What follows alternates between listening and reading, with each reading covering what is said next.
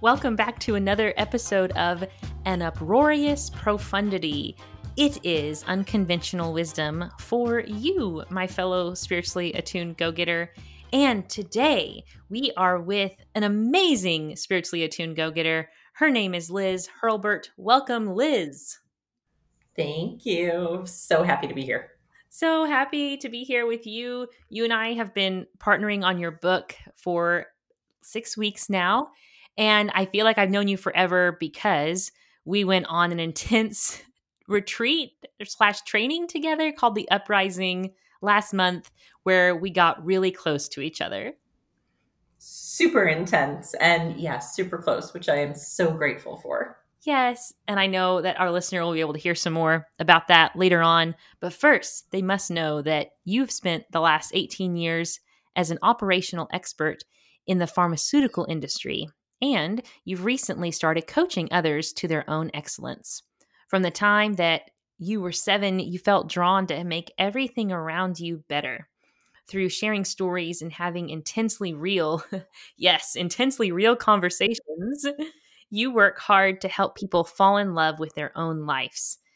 And you're currently working on your first book that's going to be coming out next summer. And I love how you talk about your book as this is going to help people love the parts of them that they've hidden, that they felt were unlovable, that they felt weren't working. Am I sharing that correctly? Absolutely. I think it's like the book of your own dirty little secret. It gets to be on center stage. That's really the whole point, is all of the things that you're afraid to say and share and even feel are really the biggest gifts you have. And so it's, how do you take that and all of these stories and possibly tragedies and dramas and comedies that are all your life and make them something that is a gift.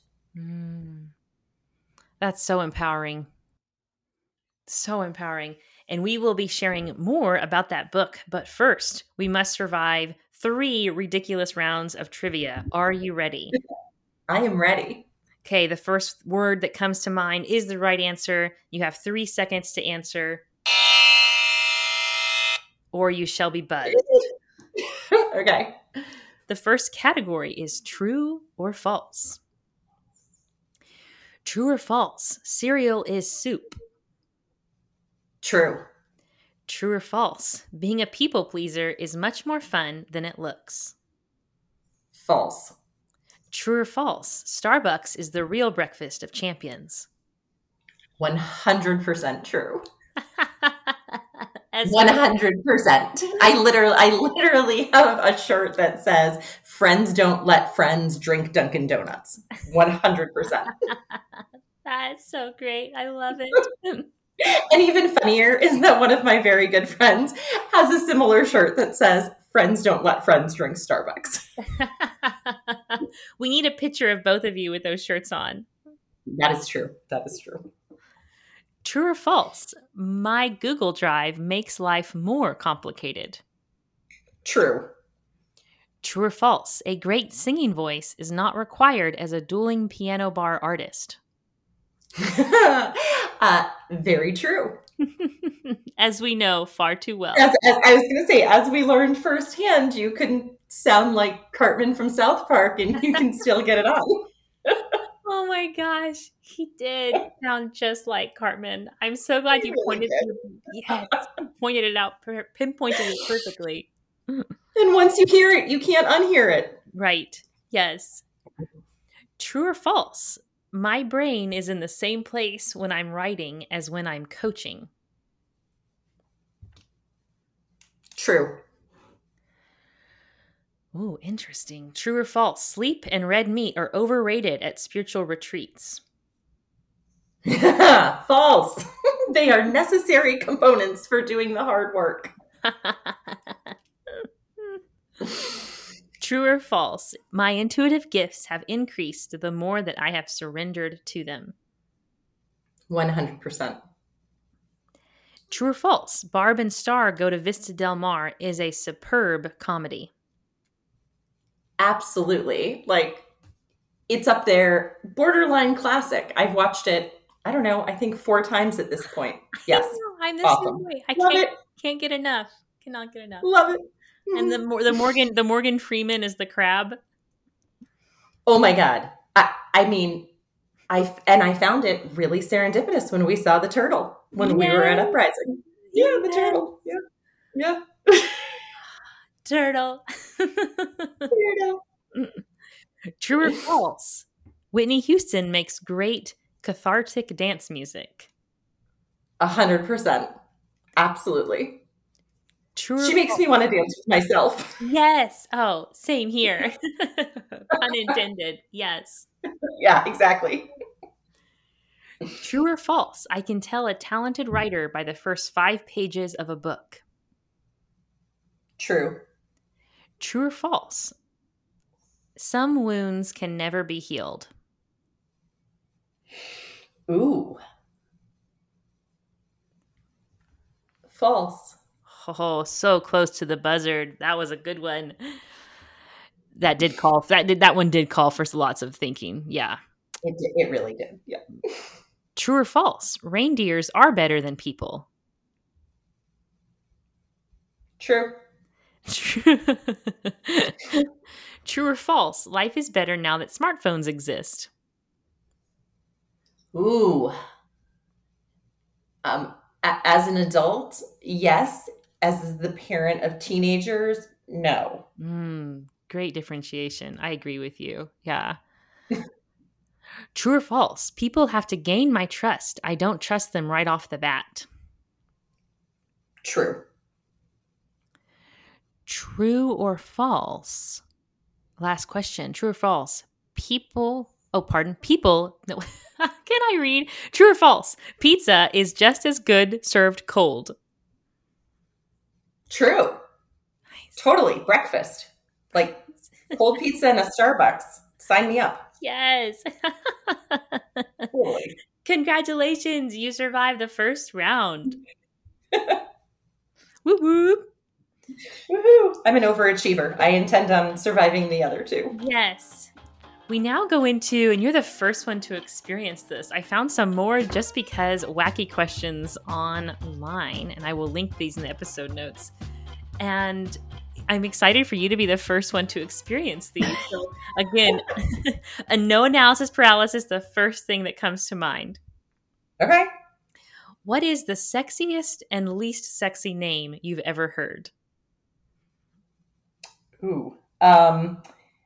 Least sexy has to be something like Craig or Alan. They're terrible. Yes. Yes. Yeah, terrible. I think I'm biased and I'll probably say Noah because that's my husband's name, but I actually really do like it. And Luca. I love the name. I find the name Luca sexy. Oh, yes. My brother just named his baby boy Luca, and I'm like, that is such a beautiful name. It really is. Yeah. I love Nico, Luca. Yeah. Oh, so good. So good. What is something invisible that you wish people could see when it happens? Falling in love. Oh, so beautiful. That's amazing. That's amazing. What is a secret conspiracy you'd like to start? Ooh. A secret conspiracy I'd like to start. That's a good one. I think I would like an underground group to eradicate kale. I think kale has taken over and it has infiltrated society and it needs to freaking go away. Yes, it is so true. It's everywhere. Freaking everywhere. It's not salad. Like, it's not.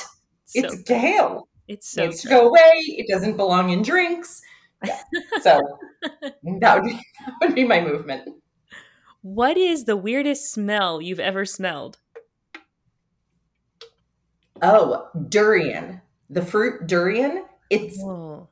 literally like vomit and bad feet and feta cheese mixed together. It's Oh my- horrendous. Oh my Horrendous. gosh. Wow. Yep. What is it good for? Does it have a health benefit or is it just disgusting? I mean, I think it's great if you had food poisoning and you need something to make you throw up. Um, I'm sure it has other purposes. I'm not sure what they are, but I take them I take it out of the edible category. Yes. And Yeah. final just because question, if animals could talk, Mm. which would be the rudest? Oh, cats for sure. I say that I have six small dogs, and a couple of them are totally sassy. But my take is that cats really don't care, so I'm gonna say Mhm. cats. Oh, they'd have such a narcissistic commentary on everything. They do. They do. I mean, we kind of joke sometimes about the personalities that our dogs have and who they would sound like if they had a voice, and assign them, characters from TV shows and things like that. But they're not really assholes. Where I feel like cats can definitely meet that category. Oh, yes. Totally. So Yeah. different than dogs. So Yeah. different. Oh my goodness. That's amazing. We now forge ahead into Complete This Sentence. Okay. A show that I could binge watch over and over again is. The Golden Girls. Yes. And I love how you go into that into your book. there, The sacramental act of watching it with your grandmother. there is there. It was like being part of them. There's a great comfort in it. It's like the mac and cheese of TV. Yeah, 100%. Oh, that's some good copy right there. Yes. The mac and cheese of TV. Yes. One underrated band is.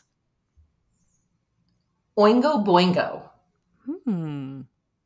Are from they the 80s. Hmm. okay? Are they Yep. rock? Yeah, they're rock. They're kind of so. My uncle introduced me to them, and um, God only knows if they're still around or even alive. But I thought it was great music that nobody knew anything about, and sort of in the veins of like Tom Petty and U2. It was sort of they were an interesting mix, but I think Oingo Boingo did not get enough credit. Oh, that name deserves a lot of credit. Right? They're worth YouTubing for Yeah. sure. Hmm. One time period I want to live in is. Ooh, I think I'd go the 80s, and I was alive for all of the 80s. But I think I would have preferred to be an adult in the 80s. Hmm. Yeah, I mean, the I think the roles were so much clearer, and I kind of like the idea of big hair and breaking glass ceilings simultaneously. Yes. So good. So good. One trend that I will never understand is. I mean, I could go back to kale. Yeah. Uh, yep, I'm gonna go back. I'm gonna go back to kale. I just don't get it. Yes. Yes. Same here. Even as disguised as a chip, I don't get it. No, I mean, that's just a lie. Mm-hmm. Yeah. Speaking of kale, one heartache that surprisingly birthed much joy was. Ooh, one heartache that birthed much joy. Getting divorced. Hmm. Mm-hmm. Yeah, Yeah. yeah, it actually had multiple facets. I mean, I kind of think of it, I think you could think of it in a really negative way. And I think it's so complex and has so many sides that when you clean it off, it's sort of like an emotional diamond. Oh, wow. Yeah, our society so easily, like our friend Priscilla beautifully posted on Facebook recently, our society Yeah. has a stigma around it that really needs to be removed because it can be a beautiful and right and perfect thing for the family. Well, it can. And it's funny. I actually brought her a happy divorce day cake when I saw her on Saturday Oh my. because I saw her post and I thought, hell yes, because she's celebrating her. And, I mean, I remember reading when she said, if it weren't for a marriage contract, we'd be no more than roommates. And I think that happens to a lot of people. And I'm not sure why we celebrate that. I mean, I'm not saying just give up or don't work at it or any of those things, but I think there is some real beauty in being real. Mm-hmm. And yeah, Yeah. so Yeah, totally. I'm so thankful that birthed beauty for you and joy and healing for you and for others. And thankfully conversations like this that we're having is removing the negative stigma from it. mhm. Yeah. One lesson that I feel I've been learning my whole life is that others are less blank than I once thought. Confident. Hmm. One I think lesson. I less confident. Yeah, I think that I sort of walked around, particularly as a teenage girl, and probably even into to my 20s, thinking that everybody had a lot more confidence than I did, and that's why they were able to pull themselves together a certain way or present themselves a certain way. And I think at the truth of it, we're all kind of scared. Hmm. And what do you think most people are afraid of? Or most of us are Be, afraid of? being seen. Yeah. I think being seen. Yeah, I think that there is. I think it's why social media has become so addictive because we can broadcast a version of ourselves that is so filtered and what we want people to see. And I think so many people struggle with reconciling who they actually are with what they're putting out there. And I think it's hard enough sometimes to just put out there who you are. It's a risk and it's scary and it requires you to be vulnerable. And I think that that is terrifying for most of us. Hmm. So terrifying. You're so right. One lesson that I feel I've been learning my whole life is that I am more blank than I once thought. Ooh. Um,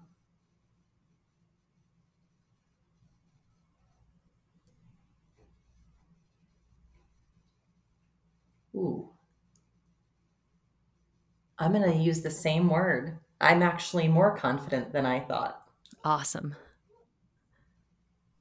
And what was the pivot point you think that helped you own your confidence?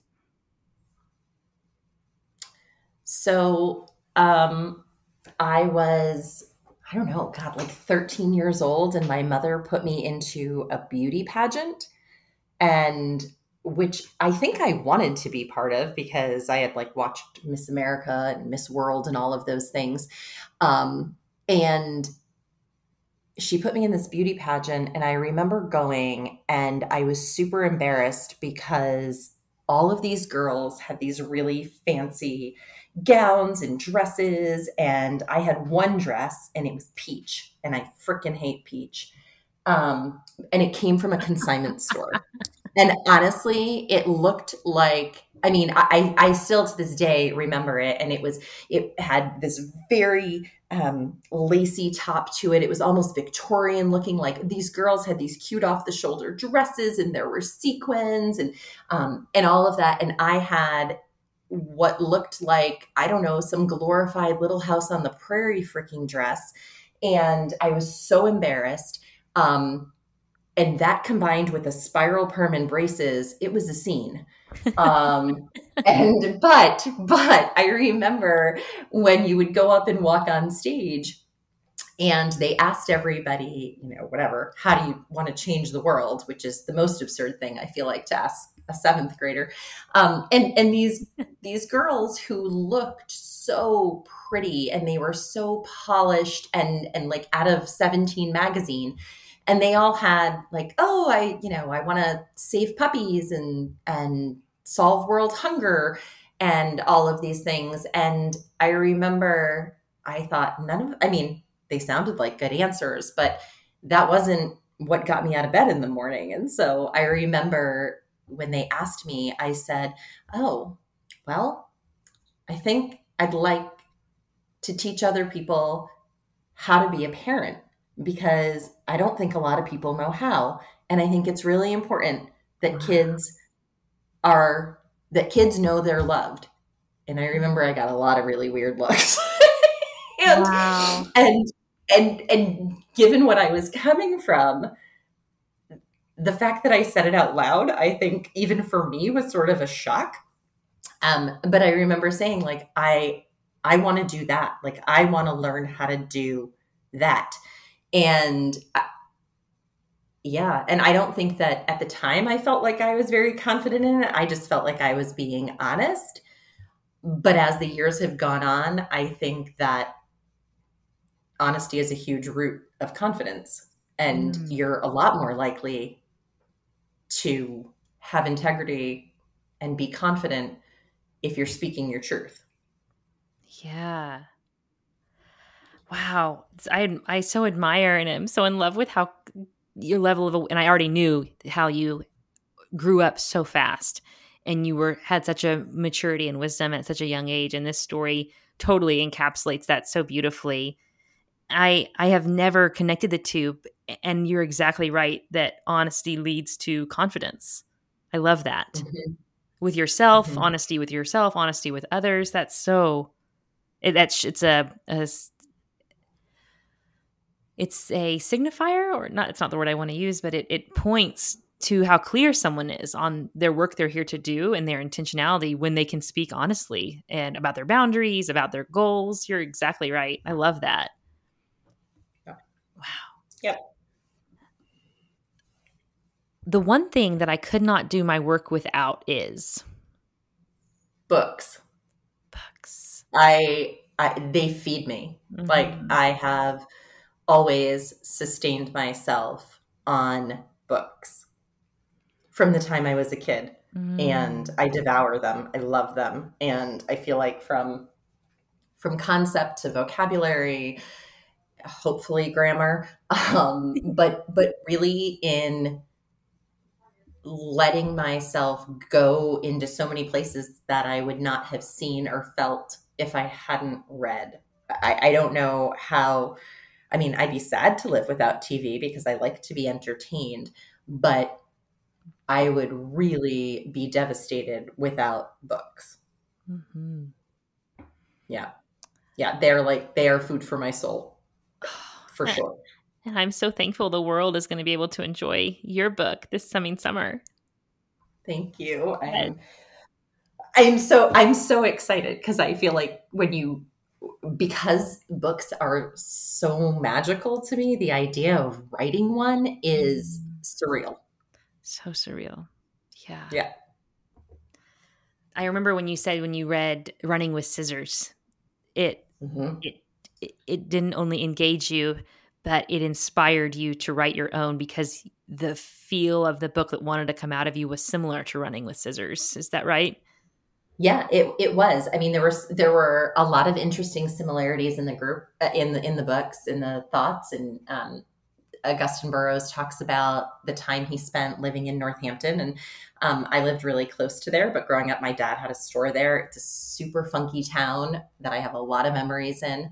But the honesty and rawness that he tells the stories with, for me, was no one had ever done that before. And certainly nobody that didn't live in a rubber room. And so the idea that you could do that and not, and he sort of detached from it. Like, you could see as he was weaving these stories, how they were very much part of them. And they shaped who he was. And at the same time, there's a distance to it now that he's reflecting upon, and it didn't break him. It was, I mean, there were all sorts of, so much craziness and addiction and mental illness and just insanity. And, in reading it, there was so much that I related to. I probably laughed more than I should. And I was like, I want to be his friend because I totally get that. And so I think in a lot of ways, the idea of not living in the shadows of that was huge for me. I mean, it was like he did it. He did it. He said these things. And then he went on to write, whatever, 10 other books. But he did it. And that was, and it was heartwarming and heartbreaking at the same time as you read it. And yeah, I mean, there is definitely some magic in Running with Scissors for me. Obviously a lot of empathy and a lot of love for Augustine, but also like a huge thank you for putting it out there and not trying to put lipstick on a pig. Like, I love that. Me too. Lipstick on a pig never serves anyone. No. Nope. Yes. Speaking of lipstick on a pig, the last time I bit my tongue in a conversation, it was because it was over the topic of. Ooh. Do you bite your tongue in a conversation? There are times that I will bite my tongue in a conversation. I'm more apt to walk away, but I will. Religion. Religion. Oh, nice. Yeah. Yep. Yes. Speaking of religion, one mystical experience that I had was in blank. And this can be like in 5th grade or in Sedona. Answer that however it comes up for you. Yeah, I mean, Sedona for sure is some sort of energy vortex magic place for me. I recently went to Miraval out in Tucson, and I had an amazing experience with a hands-on Mexican healer named Mama Amelia, who I love that. I don't know what kind of magic she possesses, but there was just such a calm and a comfort through her. And I would say in general, she burned candles like they do in the Catholic Church, and she had incense burning, and she blessed me with holy water. And I've got like a whole lot of trauma and stuff around church. And so when I walked in the room at first, I thought, I don't know that I could do this. And after I spent a couple of hours with her, it was really clear. It was almost like this channel opened up, and I could feel what she was saying. And she said, no, this is not me. This is just spirit moving through me. And I thought to myself, this is the first time that I have been with somebody else who's Catholic, who is, I believe practices. And I don't want to run out of the room. And in fact, her presence was it was amazing. So I feel like it was mystical for something that I walked away from a really long time ago that I never thought I could find comfort in again. But she showed me that in a safe space, it's definitely possible. And what was one thing that she did differently than other religious leaders in your past? She looked me in the eye. She looked at me like there was a very real sense of being seen.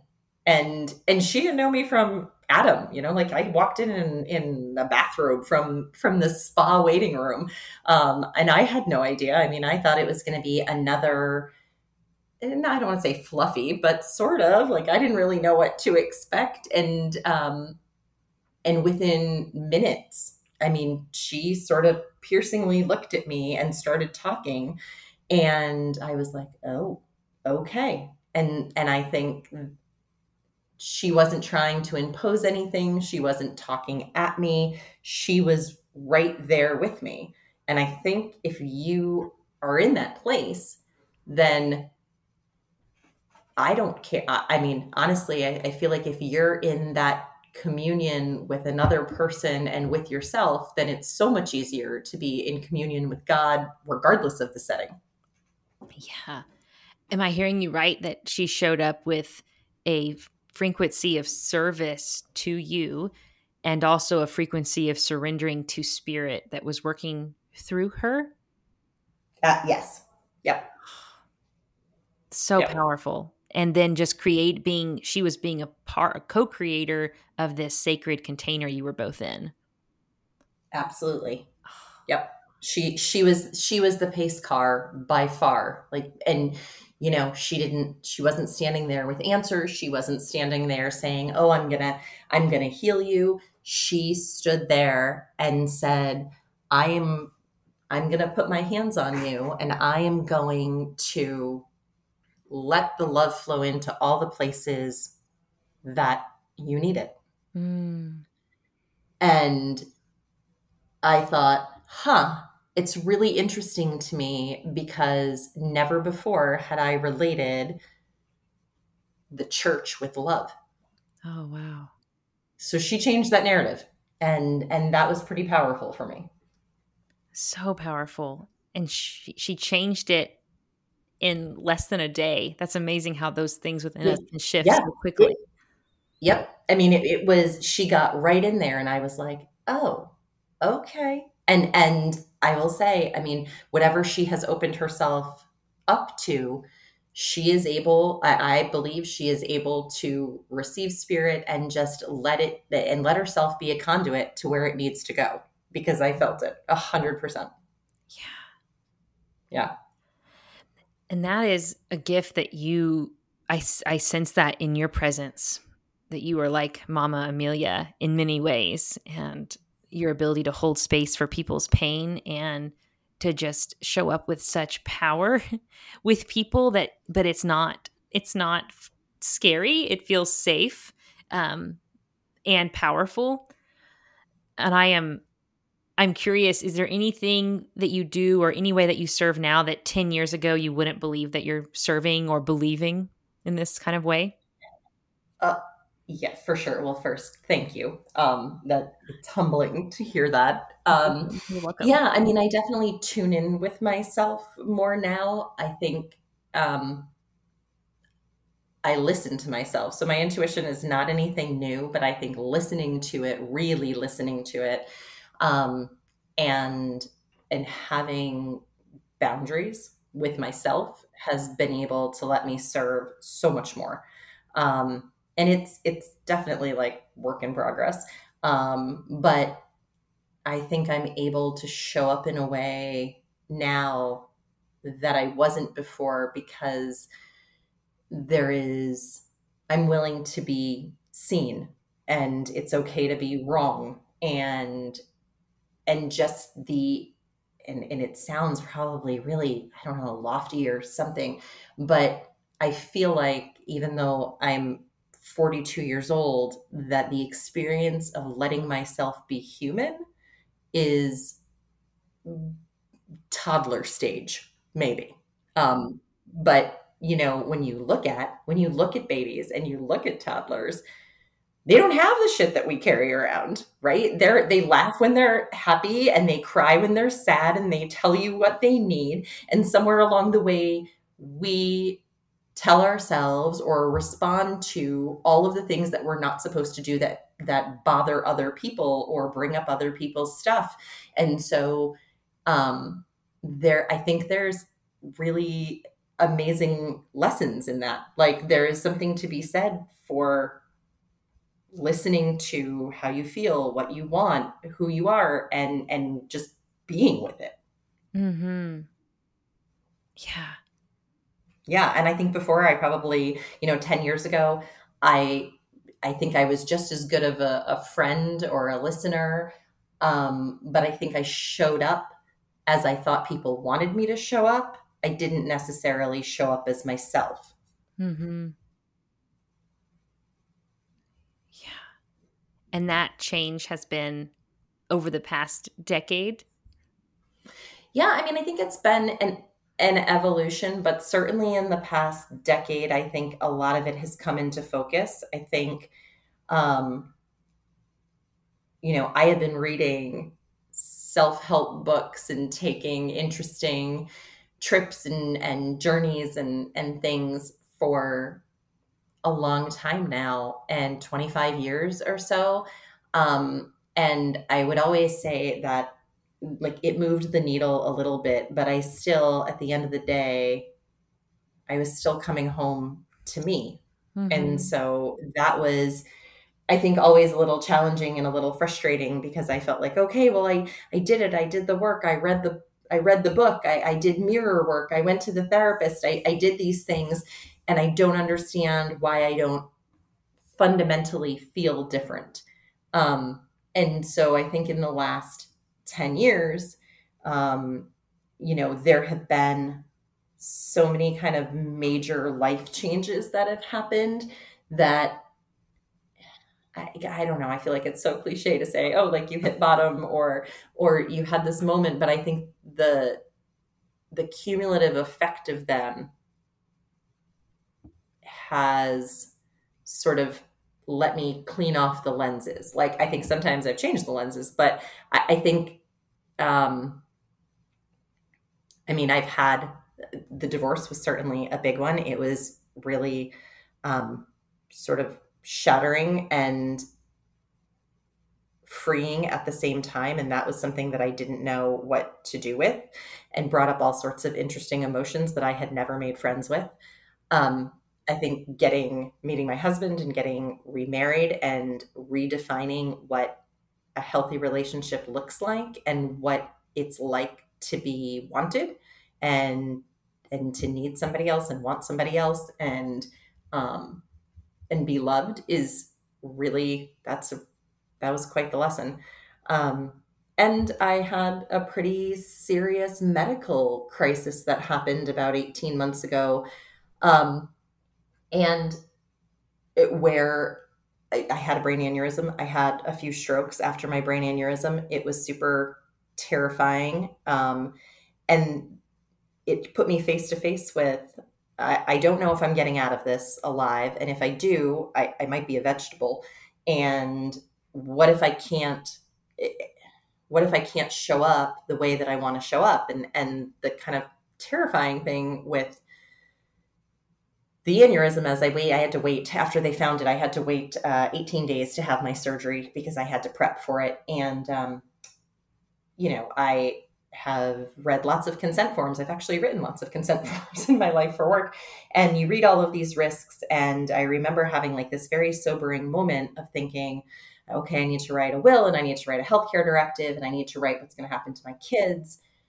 And all of those things, which were incredibly just gutting and horrible to do. And the thought of this life without me here and what that meant for them and how sad I was to think about maybe missing that. But also thinking, what a shame, because for all the work and all the classes and all of those things, I'm still all locked inside myself and I don't know how to get out. And it was it was really terrifying. Like I remember very clearly thinking afterwards, how do you save yourself from yourself? Like my life just got saved. And, I went in, I had brain surgery. They fixed it. I'm stable. It's all good. And I remember there was for sure gratefulness, like, okay, I'm physically here, but now the impetus to do something different and to figure it out, I think, became much stronger. Like much stronger, where I was like, okay, you know, one, it was very clearly a second chance, and I feel like I've probably been given chances all along. But I have always said my mantra is I want to leave the world better than it was when I got here. And I feel like, sure, I've done that sort of peripherally, hopefully through my kids and through my work and my relationships, but they have all been a somewhat, or had been, I guess, a somewhat filtered version, because similar to Augustine Burroughs, there were all of these stories and tragedies and dramas and comedies that were an amalgamation of me. And I think I made them, my past was me. And so being able to give them voice, and I think that's so much of what the book is doing, but to give them voice, it, I don't know how to say it right, gave them power in some way because it became real and it came to life, and they weren't just these stories that were buried deep inside me. They were sort of how I got molded into who I am. And at the same time, it took the power away because they weren't hidden anymore. And so the freedom that has come from sharing them, and um, and sharing them for the sake of sharing them, as opposed to sharing them for the sake of justifying who I am, are it's a very different context. It's a very different context. So yeah, I mean, I think there has been very conscious work, and some of it's been really dense. I mean, for sure, our experience at Uprising was by far one of the most profound experiences I've ever had. I mean, that needle moved. It moved like 180 degrees. Um, Yeah, I wanted and to ask so you, how would you amazing. it's so amazing. How would you articulate the needle moving at the Uprising event? Like, how do you move differently now? Yeah. So I think one, so I love my head. I love being in my head. It's my Yes. safe place. It's right. It's where I escape to. And so, when you think about fleeing, I don't need to walk out the door. I can go 100 miles away and stand right in front of you. Mhm. Right. And Totally. so, yeah. And so I think stopping the awareness that I have now, and stopping myself from doing that, and being in the moment, and being in the shit, and letting myself cry and feel and grieve and get angry, and sort of dance with these emotions that were not something that I was comfortable doing before, has been amazing. And I mean, sometimes I feel like I'm sort of stepping back and looking at myself as I'm either having conversations with my husband, or I am listening to what's going on with my kids. And I will have a moment where I'm like, oh, I would have said this, and I'm super clear on what I would have said, and it doesn't carry a charge anymore. Like, I don't feel the need to maybe say those things. There is such power in the experience and in being with it, that I'm like, oh, I can be uncomfortable and it's going to be okay, or I can get angry and it's going to be okay. And I think so. I think I've stopped fleeing quite a bit. Um, and I think that I'm certainly crying a whole lot more, which, oh, I mean, I think I cried more in those 4 days at Uprising than I have in years, like Mhm. years. And so, um, So but you're those letting tears, yeah, I mean, I'm glad. I mean, it was very cleansing, and it's sort of like, I sort of feel like I have a different view even on crying or experiencing anger, or that now, and where I'm like, oh, well, that's okay, because it's just sort of like a rototiller, right? Like, it's just sort of bringing up the old stuff, and letting the new stuff grow. And so it's okay. It's nothing to be judged. It's not the end of the world. It's not those things. Um and and there's beauty in it, in the humanness of it. And I think, how I don't know how many people are walking around not having a human experience, but my guess is a lot. Yeah, I think it's probably more than we all think. And I mean, you hear that saying, like, oh, you never know, whatever battles somebody else is going through. And I think a lot of us, it's easy to minimize that, and you're like, yeah, well, they're not going through anything because they just pulled up in their BMW, or they're just, they appear to have it all together, or whatever. And I think through, I mean, certainly at Uprising, where, here we are in a room, 9 very successful, loving, kind, otherwise engaged people, and you listen to their experiences, and in all of them you see your experiences, and you're like, oh, so that's happening to them too. And I feel like, I mean, again, I'm super idealistic, but if the camaraderie and the empathy and the love that we had at Uprising was able to sort of fold itself out into families and communities or whatever, I mean, that's like crazier than the cure for cancer as far as I'm concerned, because it's like we're all walking around with love cancer and there's actually a way to fix it. Yes. Yeah. Yes. Yeah. And I feel like your book is going to be a continuation of the work that is similar to the Uprising event, that it's helping move and unblock pain for people that have been holding them back, and helping them to love and forgive themselves and love and forgive others, and helping them get their limiting beliefs and bullshit stories in check. I'm so excited for this upcoming book, and I'm curious, where can people go to find out more about it and stay connected with you and the work that you're doing?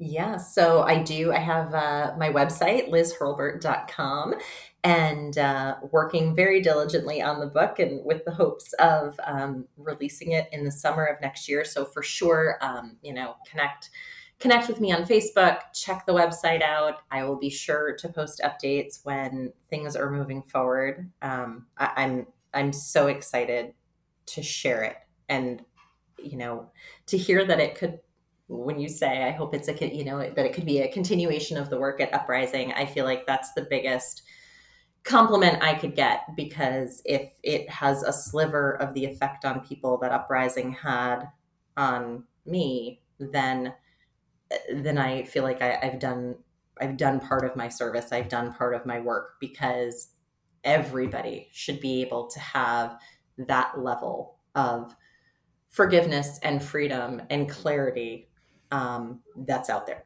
and I hope it lets other people dig out their shit too, and just know, like, it's okay, like, it's really all okay, and it doesn't define you. That's so powerful. And this whole time we've been talking, I've been holding my amethyst ball that you gave me.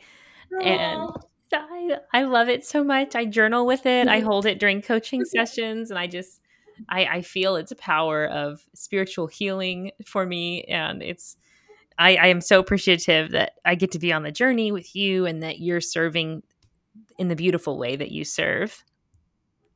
Thank you. I mean, I feel like, I don't know, we sort of had this serendipitous connection. I mean, I thought, oh my God, I signed up to write a book with a complete freaking stranger, and it's one of the best decisions I ever made. Like, I remember just seeing one of your posts in, like, the Project Shift alumni Facebook page, and you were talking about SNL, and I have my thing As for, like, always.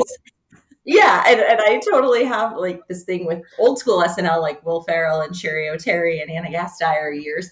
And I was like, oh, I like her. And then I watched a couple of your lives, and I thought, I have had so many things, so many stories inside that need to come out, and I would never have known where to start.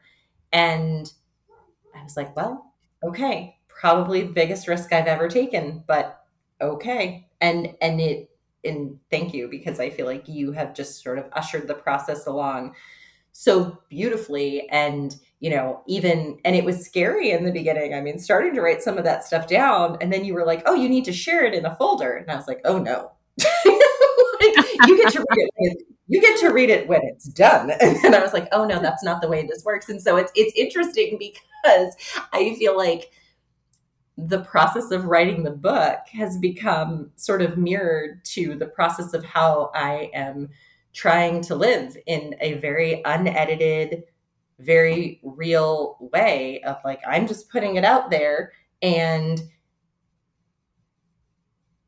there's risk with it, but there is also great freedom with it. And so I think it's been really interesting how that has paralleled in the last few months.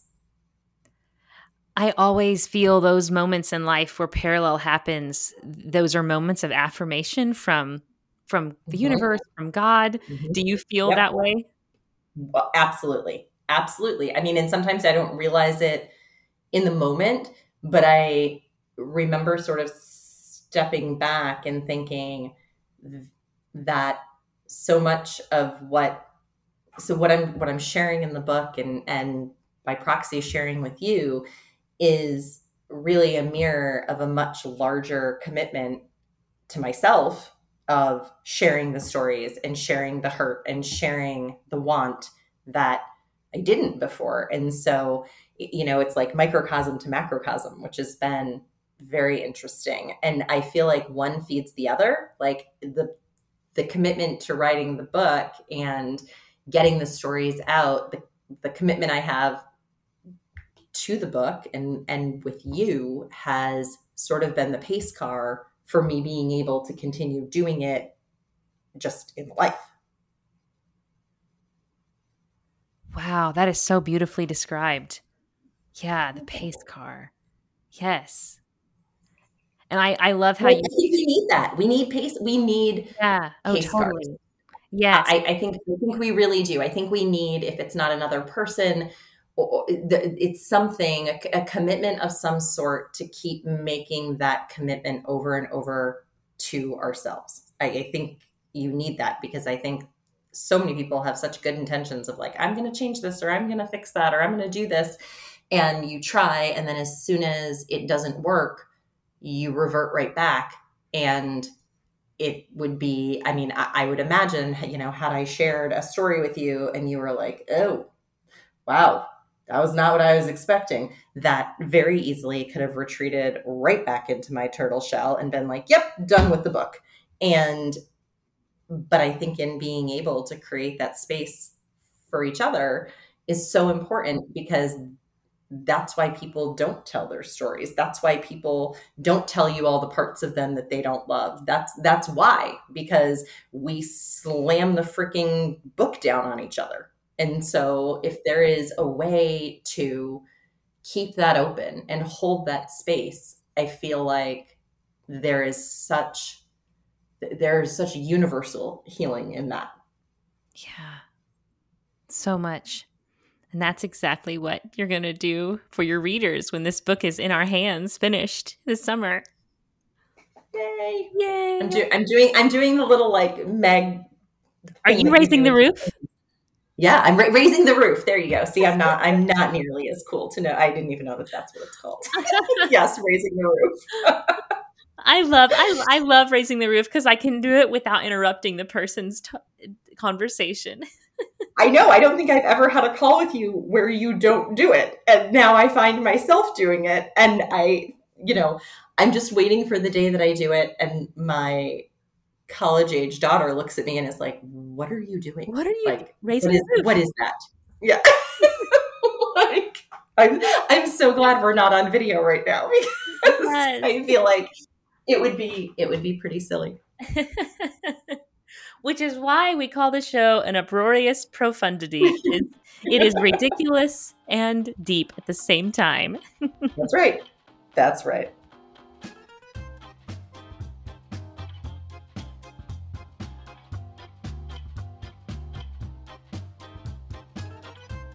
It was so great hanging out with you in your earbuds today, friend. If you found yourself during this episode considering yourself to be a spiritually attuned go-getter, I have a great opportunity for you, and that is my little Amazon best-selling satirical spiritual self-help book, I Am My Own Sanctuary: How a Recovering Holy Roller Found Healing and Power.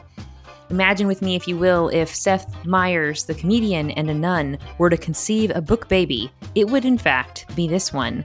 I Am My Own Sanctuary, as NPR's Dr. David Dault calls it, it's a full-steam comedic rant. That's right, it was written for other recovering people pleasers, if you will, and encourages you to own the power of the divine within in order to take back the power over your life from others and move with more confidence, even if sometimes you feel like a fake, while still making time for your kids, your spouse, and your social life, and without disappointing those that you respect. You know you want more confidence in your life, don't you? So head on over to Amazon today, get it on paperback, Kindle, or over on Audible.